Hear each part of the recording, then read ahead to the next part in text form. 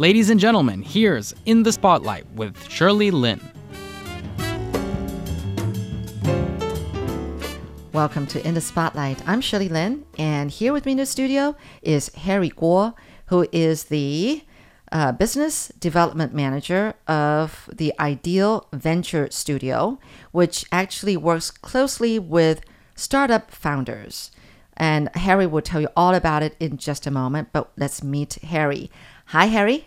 Hey, Shirley. Thanks for having me. Right. Well, thanks for coming in. Yes. So anyway, we're going to start from the top because actually I have talked to Harry before and I have met him and I was just really inspired by the story, his life story. So we just want to replicate all that on air.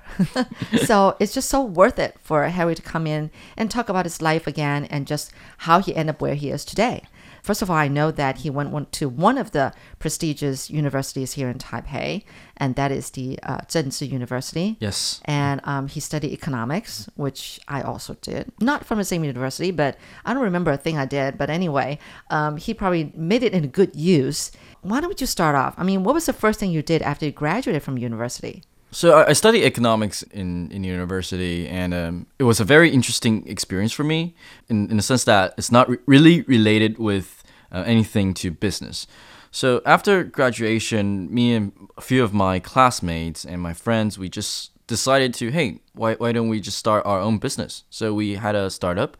The startup is called Block Tempo. It's a news media platform focusing in blockchain and cryptocurrency only. We were the top 2 news media platform focusing on blockchain with Mandarin, traditional Mandarin, and in Taiwan. Right. Now, you learned all about blockchains while you were in university. Not exactly, though. We started off in 2017, and back then, if anyone here still remembers, it's an ICO bubble. Everyone is investing a lot in cryptocurrency. Oh, right. And cryptocurrency, right. Yeah, so you economic... You did not study this while in economics courses about cryptocurrency and blockchain. No, but I do think some of the principles is pretty much the same, though. Because cryptocurrency itself, it's a bit like... Yeah, it's another currency. All the supply and demand, all the laws, it's interchangeable, Right. That's amazing. Like you were still a college student, but you were already like absorbing a lot of information through Google, through all these, I don't know, there's just so much information. So you learn all this, not from school. See, there's so much you can learn outside of school, right? That school doesn't teach you, which included cryptocurrency and blockchain, which to this day, I'm still very, very vague about those things, which I'm so embarrassed about. Anyway, I'm just curious. I mean, why did you and your classmates think about doing a startup with cryptocurrency and blockchain? Why? We've been investing in cryptocurrency since in college, since the senior year of college. Oh, that's why. Yeah, we didn't want to invest in stock market. Yeah, not the Taiwan stock market. We tried to do some with U.S. stock market, but college student, we're very, very poor. Cryptocurrency back then, it's quite speculative though. I mean, till today still is, but back then it's way more worse in a way.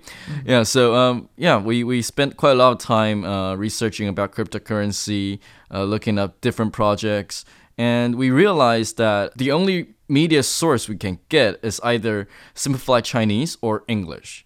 Yeah, there's nothing related with the local Taiwanese, cryptocurrency or blockchain industry.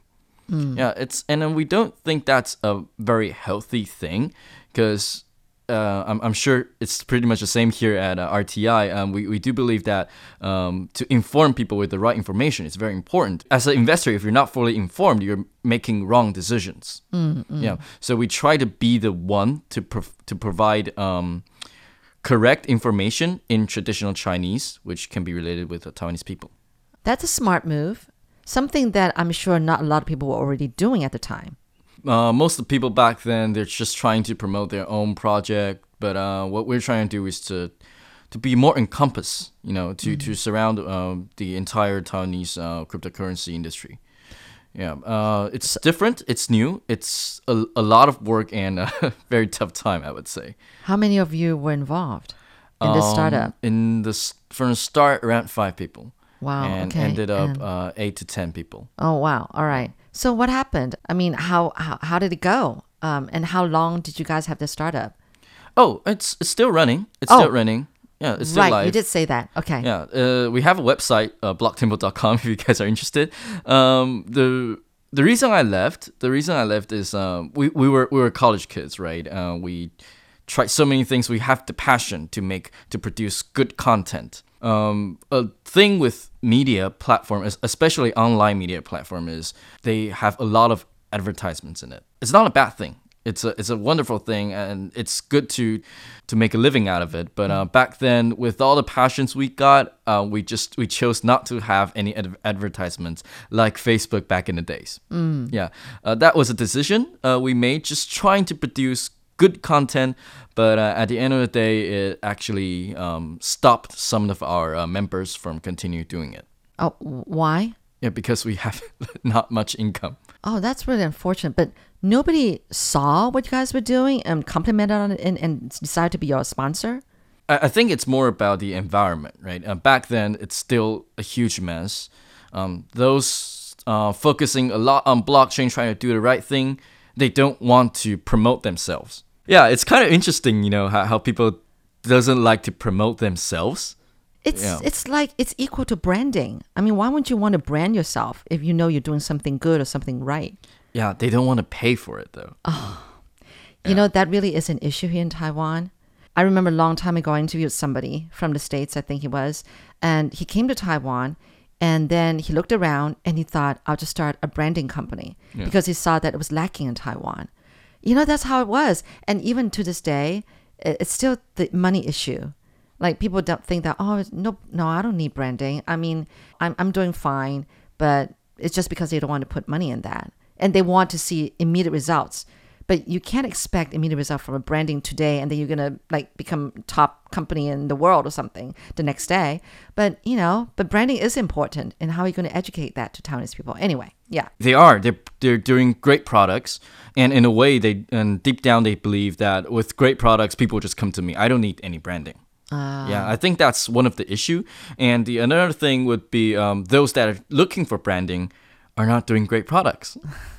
Okay. Yeah, that was the background in That's 2017. Sad. Okay. Yeah, it's hard for a media platform to survive back then, but it's definitely much better now with the the ecosystem growing bigger and more better, I would say. You're listening to In the Spotlight with Shirley Lin.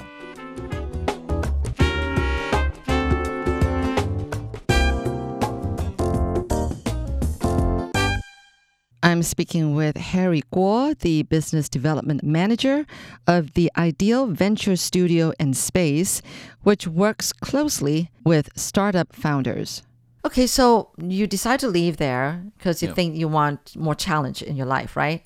Yeah, and another thing would be, just starting my career with a very edge-cutting industry. It's not really a smart move. I lack the experience, so I decided to go to the so-called traditional finance world. So I head into fintech.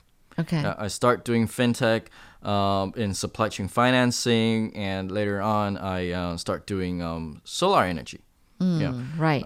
We were trying to have a startup focusing on solar energy to let everyone being able to invest in a solar asset. Back then it was 2020, 2021. Back then solar assets are just not a lot out there. And mostly, that's not a long time ago. Yeah, it's blooming these few years. Yeah. Okay. Back then, there's not a lot of them out there, so we decide, all right, maybe it's great to have a crowdfunding way to let people to get involved. One thing is easier to get capital. The other thing would be to raise awareness among the people. Yeah, because a lot of solar assets are held by huge conglomerates. Oh, okay. Right? And people doesn't really like that. Because it's either what happened was it's either farm or solar asset. Yeah, you cannot have it both back then. Yeah, so people's view on solar asset isn't really that good, and of course it's highly political. Really? Yeah, the government, they promote that's not solar political? I mean, seriously, right? Yeah, I agree. Though. All right. So Yeah. you said we. How many of you are we talking about? Who decide to go into this solar asset startup? Oh yeah, forget Investment. to mention about that. So after I leave Block Tempo, I start doing fintech. I met my boss. His name is Darren. He's a Singaporean back then, and we kind of have a team. Yeah. A team from Singapore, from Hong Kong, and of course me from Taiwan. So it's pretty Southeast Asia focused. A kind of a team.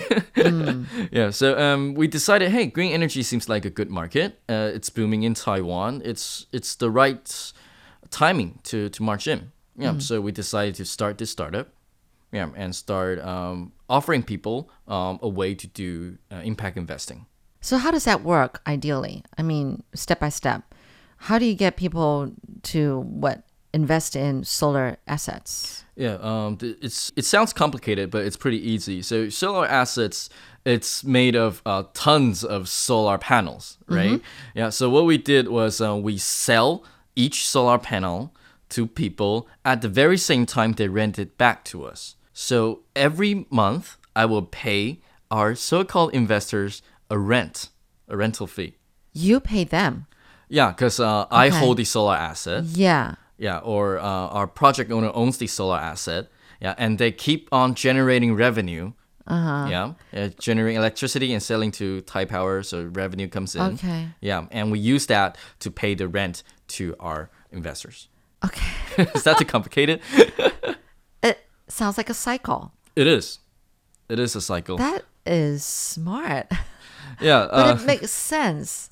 Since the solar asset is already generating revenue, right? Yeah. On daily, we're just allowing people to get involved.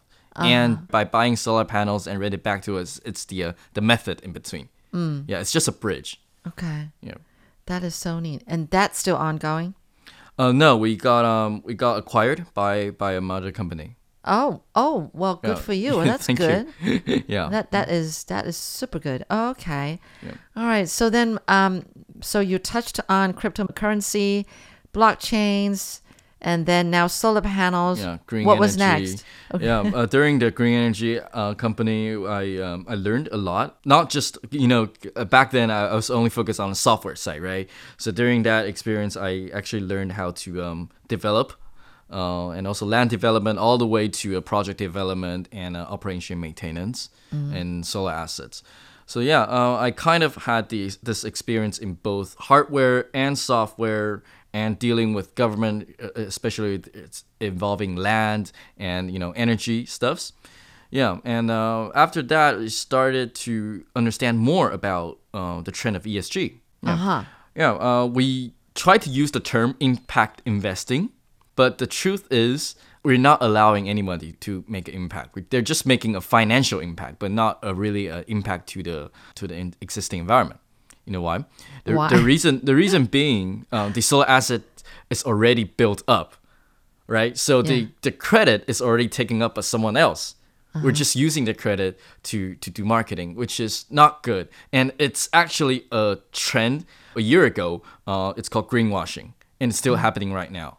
Okay. Yeah. So after that, we learned a lot about ESG. What ESG really is about is it's kind of like CSR, but more about the measurement. What's CSR? All right. What's CSR? Corporate social responsibility.